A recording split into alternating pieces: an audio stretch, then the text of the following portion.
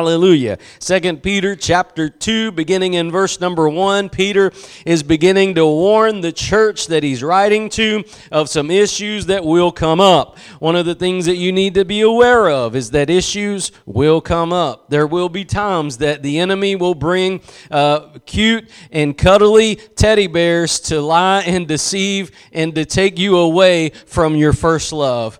I want you to know God is very passionate about you and your first love. God, the Bible says, is a jealous God. God does not put up with us having indifference toward Him. God does not put up with us having an adulterous relationship or an idolatrous relationship in our spiritual life. God's desire is that we all come back to our first love, that we all come back to that place where we love Him with all of our heart, all of our mind, all of our soul, and all of our strength. Amen. God's desire is to do that, and you have to know and understand the enemy. You have to know and understand his tactics, but you may not know which way he's coming from, but you know what he wants to do, and that is to take you away from your first love. One of the things that the church is founded on is the truth of who God is, who Jesus is, the blood of our atonement, the cross of Calvary, the baptism of the Holy Ghost, the second coming of the Lord Jesus Christ. We have in the church essential truths that will never change, but the enemy will always come into the church and seek to corrupt the doctrine that the church is built on. As we see in verse number 1, Peter gets into this. He says, but there were false prophets also among the people, even as there shall be. Somebody needs to underline that because you think this is past. It's not for you. But he says that even as there shall be false teachers among you, who privily shall bring in damnable heresies, even denying the Lord that bought them, and bring upon themselves swift destruction. Notice what happens. The Lord is telling us through the Apostle Peter that there will be people that come in to the church. There will be people that call themselves teachers, expositors, preachers, counselors.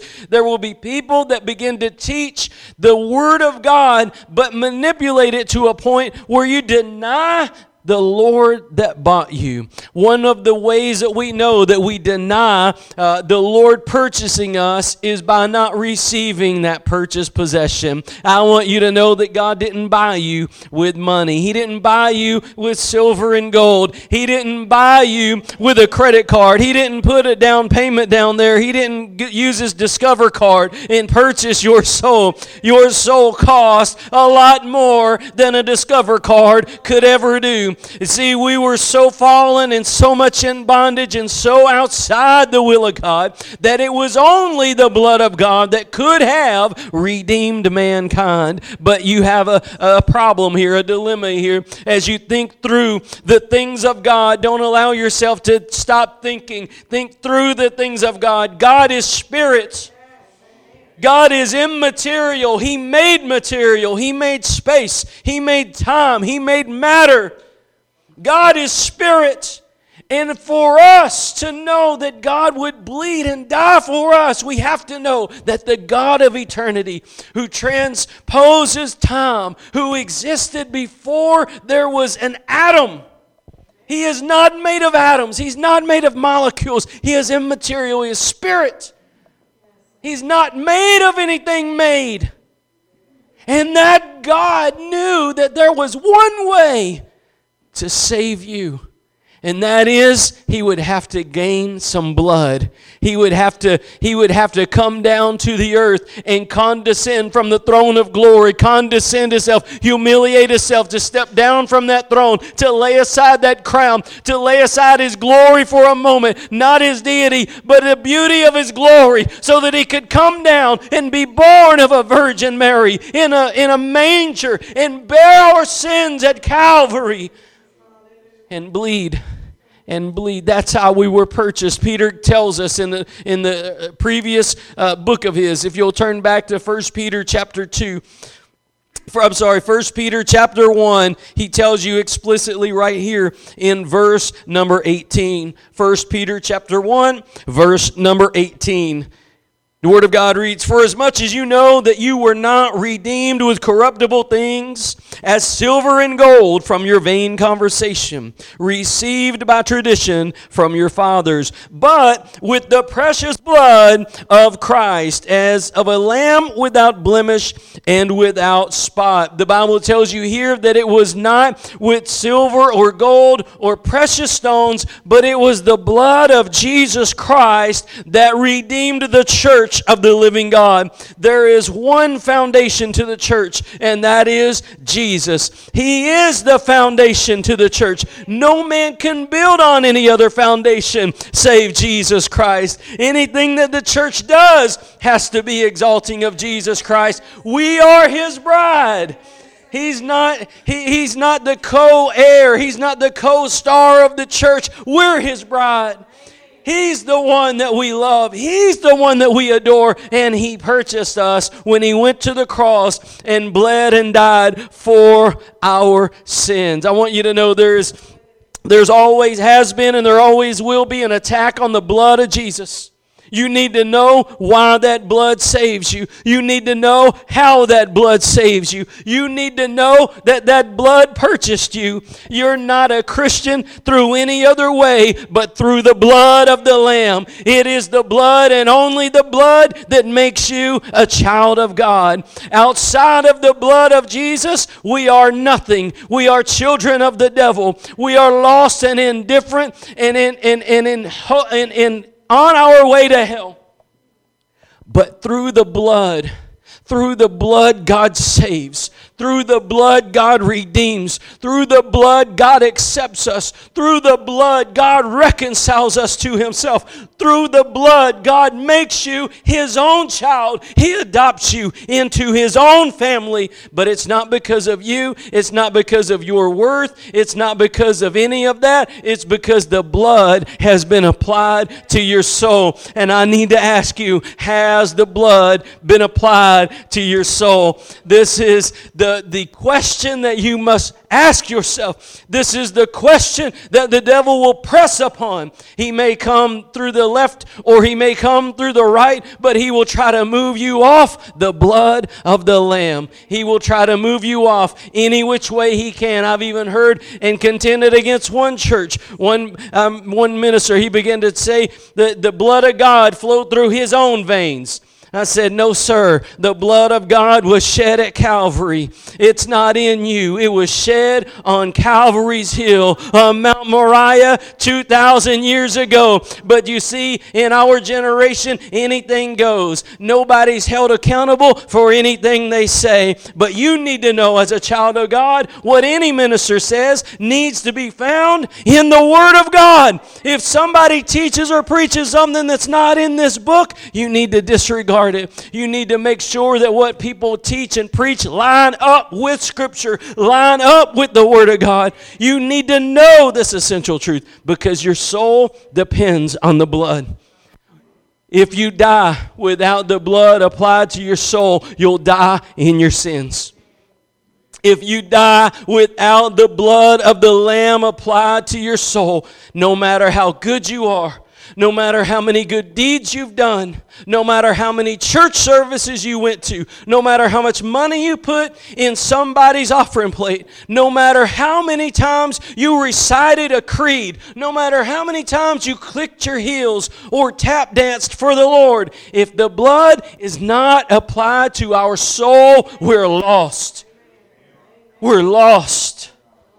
So we need to know why the blood, how the blood is applied to our souls. Amen. The Lord from the very beginning was all about the blood. If you remember whenever Adam and Eve sinned in the garden, it doesn't say, but you need to read it in context. He said that because they sinned, God took the skin of an animal and clothed them with it. You need to wonder, how did God skin an animal? He sacrificed an animal for them. From the very beginning, from the first sin, there had to be a blood atonement. that you don't understand, and I don't understand, and nobody's ever understood just how vile sin is. We don't understand the depravity of it. We don't understand how much it infringes against heaven. We don't understand how much sin is an affront to God. Until you see just by Adam and Eve sinning in the garden, an innocent animal had to die. An innocent animal had to die. Let me show you something in Leviticus chapter 17. Yes, we're going to Leviticus chapter 17. One of the things about Leviticus, it's all about how the Levites were supposed to minister to God's people. The Levites were the priests, and the priesthood was a bloody priesthood. If you see in Leviticus chapter 17, an important truth, verse number 11. Leviticus chapter 17, verse number 11. It says, "The life of the flesh is in the blood, and I have given it to you. I have given it to you upon the altar to make an atonement for your souls. For it is the blood that maketh an atonement for the soul." You see, why did it have to be the blood? Why did God have to bleed? Why did God have to come down to this earth and die on that cross for our sins? Because God set this principle in motion. He said that no soul can be atoned for unless there's a blood offering. Unless there's blood put on the altar for that soul will die and perish in its sin. No matter how sincere we are, if we don't have a blood offering put on an altar for our soul, we'll perish. God is holy. God is holy thrice. That means He's holy, holy, holy. That means He's unapproachable to the natural man. Only the spiritual man can approach a holy God. Only the man that has been cleansed by the blood of the Lamb. Now we see an important truth here. God values the blood. God forbid Israel from eating anything with blood in it. Because in that flesh, that blood was the life of that animal. It defiled that person that did it because God valued that blood that much. There were sacrifices every day. Multiple times a day in the Old Testament, they killed animal after animal after animal after animal, year after year after year after year. And it was only a covering for their sin. It couldn't reconcile them completely to God. It was a covering. In fact, God even had a day. The 10th day of the 7th month was the Day of Atonement, according to the 23rd chapter. God had a specific day that the sin of Israel would be covered for another year. And then they'd have to come back. And then they'd have to come back. And then they'd have to come back. And then they'd have to come back again and again and again.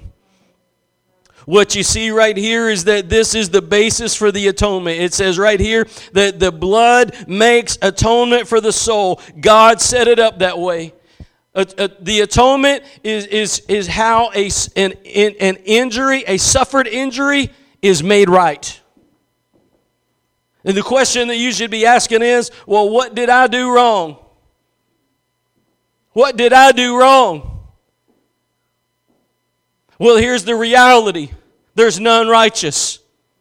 There's none righteous, no, not one. The Bible says in Romans that we've all sinned and come short of the glory of God. That's two problems. We've all sinned and we've all fallen short of the glory of God. Two problems. Two problems. You need to have an answer for both of those problems. Now, going forward in this, I want you to see the value of the blood of Jesus Christ. In Hebrews chapter number 9, let's go to Hebrews chapter number 9 and talk about the value of the blood. Hebrews chapter 9, and we're going to begin in verse number 11. See, in the book of Hebrews, if you go to chapter 7, you'll begin to see that there's a transfer of power from the Old Testament priesthood to a New Testament priest, and the New Testament priest ain't letting it go. He was priest now, he was priest then, and he's going to be priest forever. He's been given the priesthood of Melchizedek. And when the Old Testament was passed away, the New Testament came in. The New Testament has to have a priest over it. Every covenant has to have a priest managing it. And we're in the New Testament. We're in the New Covenant. And this New Covenant has a priest. His name is Jesus. His name is Jesus. In verse number 11 it says, "But Christ, being come an high priest of good things to come, by a greater and more perfect tabernacle, not made with hands, that is to say, not of this building." Listen to that. Jesus is a priest, but he's not a priest in a building. Now, you and I, we don't understand the shock and awe of that statement. But to a Jewish person who didn't know that there could be any other kind of way that somebody could be a priest, but except in a building, because where are you going to kill the animal? Where are you going to burn the animal? Where are you going to bring the blood to? There has to be a building. I mean, the shock and awe of that statement we miss as Gentiles. But I want you to see that Jesus is in fact ministering this very hour. And it's not in a place made with brick and mortar. He is a priest today in a temple that was not made by hands. Jesus is not just sitting in heaven waiting on the trumpet call. He's not filing his fingernails. He's not twiddling on a stick. He's not playing a harp, bouncing on clouds. He is ministering in the temple of glory.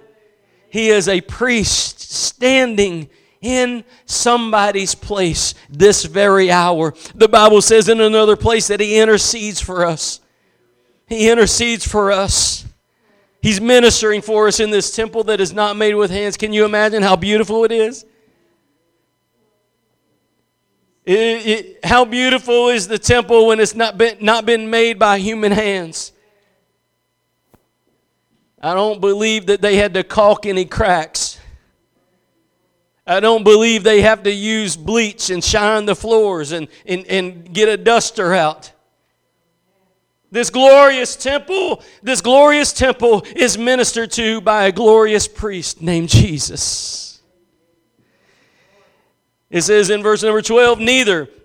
So it says that he came to a greater and more perfect tabernacle, not made with hands. That is to say, not of this building, neither by the blood of goats and calves, but by his own blood he entered in once into the holy place, having obtained eternal redemption for us.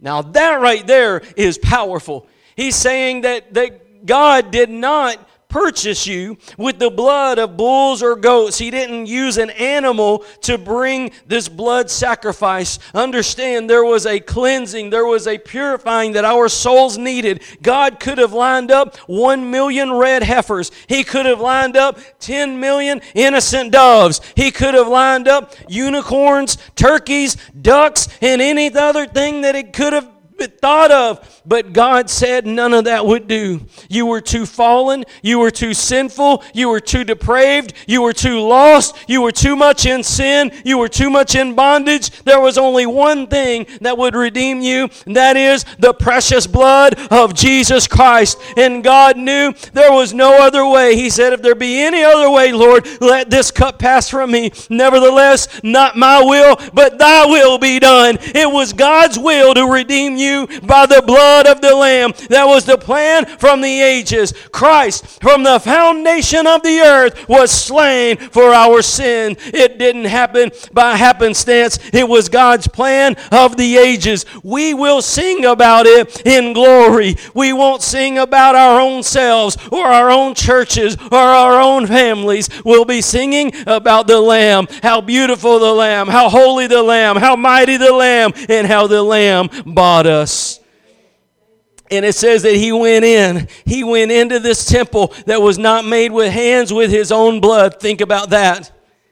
God, who did not have blood, came to this earth and got blood, and he allowed sinful Roman soldiers and Jewish high priests to crucify him and put him on that cross so that he could take that same blood and carry it up to glory and walk through the streets of gold, walk through the angels and the seraphim and the cherubim, and make his way into the temple that he himself made, and walk in that place with his own blood that he shed down on earth, and he carried that blood in there, and he made a way where there was no way. He made an opening where there was a door shut. He opened the way to glory to purchase eternal redemption for a fallen mankind. He opened that door. He opened that way. It was not a special lock and key. It wasn't a special passcode. It was his own blood he came and brought to his own temple that he himself made. And he did it to redeem you. And an eternal redemption he purchased. An eternal redemption. That means that if God redeems you, guess what? You'll live for eternity. If you're born again, it's a born again experience that'll last 10,000 lifetimes. It will never end. It will never end. Now watch this. Watch this. It says that he obtained eternal redemption for us. And some of y'all that have issues, some of y'all that are struggling, some of y'all, I know that the devil beats you up about sins of your past. Beat you up about this, that, and the other. You need to let the Word of God speak for you. You need to stand on the Word of God. You need to let the Word of God speak in your place. You need to know and understand it is God's Word that is the truth, not how you feel. Not how you feel. Not what you think. But His Word is true. And he said he obtained it for you. For you. I didn't deserve it, neither did you, but he did it. He did it for us. He did it for us. We weren't worthy. We weren't worthy, but he loved us. And he did it. And he offers it. He offers it. Now here, I want you to see this. It says in verse 12 that he obtained eternal redemption for us. Listen to verse 13. For if the blood of bulls and of goats and the ashes of a heifer, sprinkling the unclean, sanctifieth to the purifying of flesh, how much more shall the blood of Christ, who through the eternal Spirit offered himself without spot to God, purge your conscience from dead works to serve the living God. Now, I want to point out a couple of things in this passage. Number one, that it is the blood of bulls and goats that was not needed. It wasn't the ashes of a heifer that was needed. But you need to understand, what were the ashes of a heifer used for? They were used, the Jewish priest, the Levitical priest, you'll find this in the book of Numbers, whenever somebody was unclean, and whenever somebody had begun to touch a dead person or a dead bone or a tombstone or got in close contact with somebody and made themselves unclean, there was only one way that they could come back into camp. There was only one way they could come back into the fold of God. There was only one way for them to come back where God wanted them to be, and that was if a priest would take a red heifer out and they would burn that. They would burn that heifer, and they would take those ashes and put them in a big barrel, and then they would take those ashes and mix them with water, and they would go and they would sprinkle somebody who called themselves unclean, and they had to wait 7 more days, and they did it again, and then they were able to come back into the camp. Now I want you to see something. These ashes that they had, that heifer was burned once, but they used the ashes for each person that would come. The same ashes of the same heifer would be used for multiple people. In the same way with Jesus, the same blood of Jesus covers multiple people. Now notice what happens here. It says that he purges us from dead works. Do you see that? It sanctifies, cleanses us from dead works. That's a correlation that the Holy Spirit is making. Whenever people were touching dead people, they would be unclean. But when we, as God's people, begin to try to serve God or live for God or do anything for God outside the blood of the Lamb, it's a dead work. It's a dead work for a church to operate and never preach the gospel. To never teach the death, burial, and resurrection of Jesus Christ. To never exalt Him and preach the blood. It's a dead work. It can't lead anybody to the place God needs them to be. Notice what happens. That it is only one thing. It is only one thing that clears the conscience of dead works, and that is the blood of Jesus. The blood of Jesus. There's a double meaning there. Not only does He cleanse it and purify it, but He also straightens us out so that we no longer use alternative means to honor God. Look, God is not impressed. God is not impressed with our works. God's not impressed with an extra 20 in the offering plate. God's not impressed with what we bring. God's impressed with our faith in what He did. That's what impresses God. What impresses God is when you hold to the blood, when you lean on the blood, when the blood's been applied to your soul, when you put your faith in that blood that Jesus shed at Calvary's hill for your soul. That's what impresses God. That's what impresses God. It says here that through the eternal Spirit He offered Himself without spot, without sin. Nobody could do that. That's why nobody could ever die for somebody else and atone for their sins, because everybody was born a sinner. But Jesus, without spot, offers Himself up through the Spirit. And notice it says there, to purge your conscience from dead works, to serve the living God. In other words, to take you from that place where you try to avoid the blood, where you try to come to the Lord outside the blood, where you look and today's church is very good about saying a lot of stuff and not saying anything. You can't say the word repent. You can't say the word holiness. You can't say the blood. You can't say the cross. You can't say the rapture. There's many things that you can't say in church today. But I want you to know that God doesn't change. Our society may change. The standard of the church may fall. But God will lift up a holy standard. God will lift up a new generation. God will raise up a church that will hunger and thirst for righteousness' sake. God will raise up a church that knows the truth. And when you know the truth, the Bible says He'll make you free. It is the blood that bought you. It is the blood that cleanses you. It is the blood that gives you standing with God. And it is the blood that the church is built on. We don't need gimmicks. We don't need any fruit offerings. We don't need any other thing. We need to stand on the blood of the Lamb of God.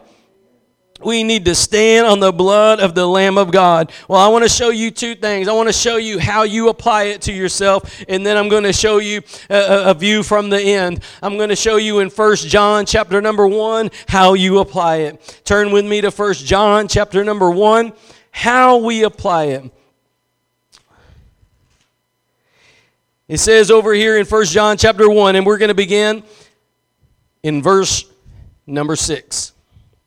If we say that we have fellowship with Him, look, do you know that there's a lot of people that say they got fellowship with God? No false teacher will ever come to you and say, I don't know God. They won't. They'll say they got a new way. They'll say they come up with something new. You know, we talked about Peter. He said that they would deny the Lord that bought them. It's not denying God. They'll just deny that the Lord bought you. Now, I showed you earlier, how did the Lord buy you? Through the blood. Through His blood. Why don't we preach this anymore? Why don't we preach the blood anymore? You were bought by it. That's what gives you your standing before God. It's not how much money you put in an offering plate or how many little old ladies you help across the road. Your standing with God is nothing less than Christ's righteousness, that blood applied to your soul. It says, if we say we have fellowship with Him and walk in darkness, we lie and do not the truth. Many people are liars and deceivers, but you notice how they walk. You notice how they walk. Many people today can talk a good talk, but they don't walk the walk. Preachers today do a disservice to the gospel of Jesus Christ when they talk the talk, but don't walk the walk. When you have all kinds of sin in the pulpit, you have a problem. But it doesn't just stay in the pulpit. Don't just cast your tomatoes at the pulpits. There's sin all throughout the camp. And God said this. He said that judgment starts with the house of God. Now notice what he says here. He says, but if we walk in the light, verse 7, but if we walk in the light as He is in the light, we have fellowship one with another, and the blood of Jesus Christ, His Son, cleanses us from all sin. What does the blood do? It cleanses you. How does the blood cleanse you? When you're walking with God, when you're in fellowship with God, when you're in communion with God, when you've been born again by the blood of the Lamb, when you believe on the Lord Jesus Christ and begin to follow the Lord Jesus Christ. Look, it says, when you walk in the light as He's in the light, you'll have fellowship with every believer. Regardless of denomination. They could be Methodist, they could be Presbyterian, they could be Pentecostal, they could be Anabaptist, they could be Mennonites. It don't matter to God. Denominational tags are going to fall off in the rapture. So if you walk in the light as He's in the light, you'll have fellowship with other believers. You'll begin to see other people and you'll say, you're a Christian, aren't you? You'll begin to talk to other people and you'll just have a kindred likeness with other Christians. And you know you're not in fellowship with God when you begin to surround yourself with rotten apples. Misery loves company. If all the people you associate with are not Christian, there's a problem. We're not supposed to yoke ourselves up with unrighteousness. In fact, we're supposed to avoid evil, even the appearance of it, at all costs. Now it says that the blood of Jesus Christ, His Son, cleanses us from all sin. If we say that we have no sin, we deceive ourselves and the truth is not in us. God's saying, be honest. Be honest. Let the Holy Ghost search our hearts. Let the Holy Ghost search our hearts. He's called the Hound of Heaven for a reason. The Holy Ghost searches hearts. God is the one who searches in there. The Holy Spirit is the one who resides and reports those things to the Father. And notice what He says in this next verse. If we confess our sins, He's faithful and just to forgive us our sins and to cleanse us from all unrighteousness. How are we forgiven? He showed you that. How are we cleansed? He showed you that in verse 7. By the blood of the Lamb. You're forgiven. You're cleansed by the blood. You're not forgiven because I say you're forgiven. You're not forgiven because he says you're forgiven. You're not forgiven because she said it or they said it or any other person said it. You're forgiven because God said it. When the blood has been applied to your soul, God said you're forgiven and you're cleansed. No matter what any demon or devil or any dark person says, no matter what any dangerous, deceptive teaching is, you're cleansed, you're forgiven by the blood and only the blood and nothing but the blood. I just want to know, are you washed in the blood? Are you saved by the blood? Have you come through the blood? Has the blood been applied to your soul? Because if not, you're still in your sin. But if it has, God said, you've been forgiven. And He said if we have sin, we come back to Him and we ask for forgiveness, and He cleanses us and forgives us. When we have sin, we come back to the Lord and we begin to repent. We begin to pray for forgiveness, and God will indeed keep that blood applied to our soul, and we'll have a forgiveness. We'll have a cleansing. Now that's how we do it. It is only the blood. No person's ever been forgiven of one sin outside of blood. No person was ever begged for forgiveness enough and got it. No person ever got down on their knees and said, please, God, please, I'll work for you for 30 years, Lord. I'll cut the grass at church, Lord. I won't miss another church service, Lord. I'll sit on the front row, Lord. I'll give, Lord. I'll do this for you, Lord. I'll do that for you, Lord. God is not going to be bought.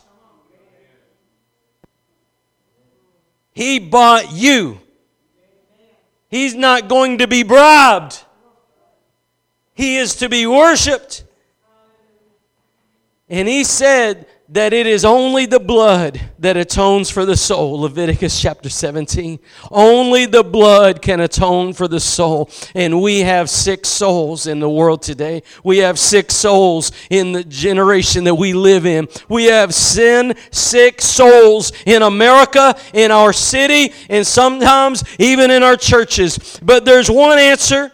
There's one answer, and that is the blood of Jesus Christ, God's Son.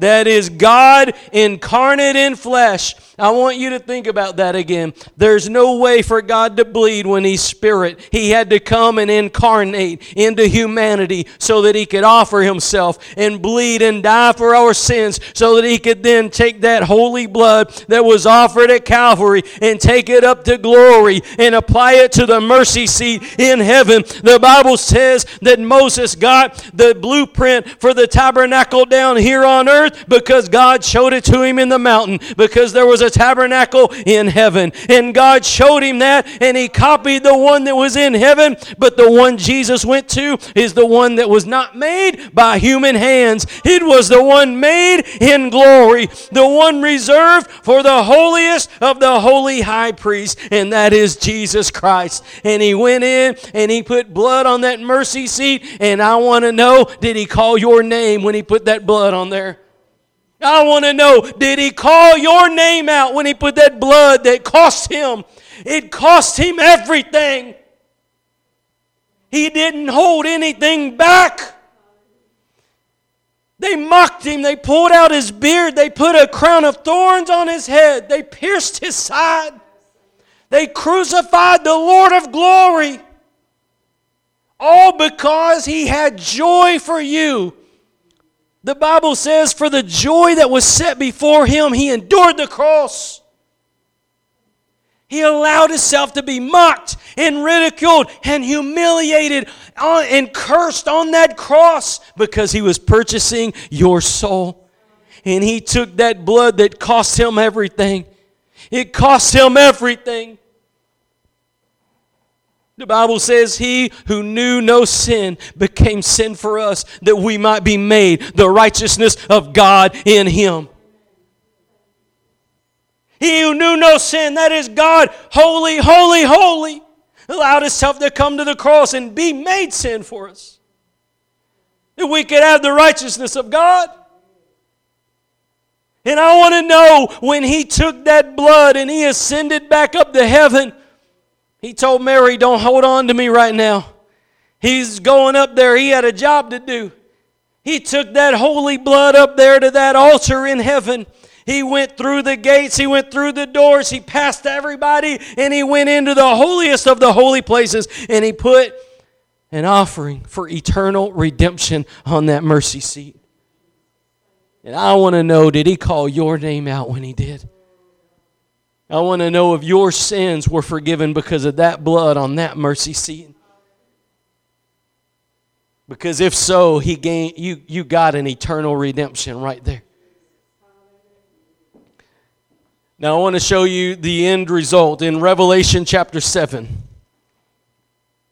Revelation chapter 7, I'm going to show you the end result. How that God uses the blood.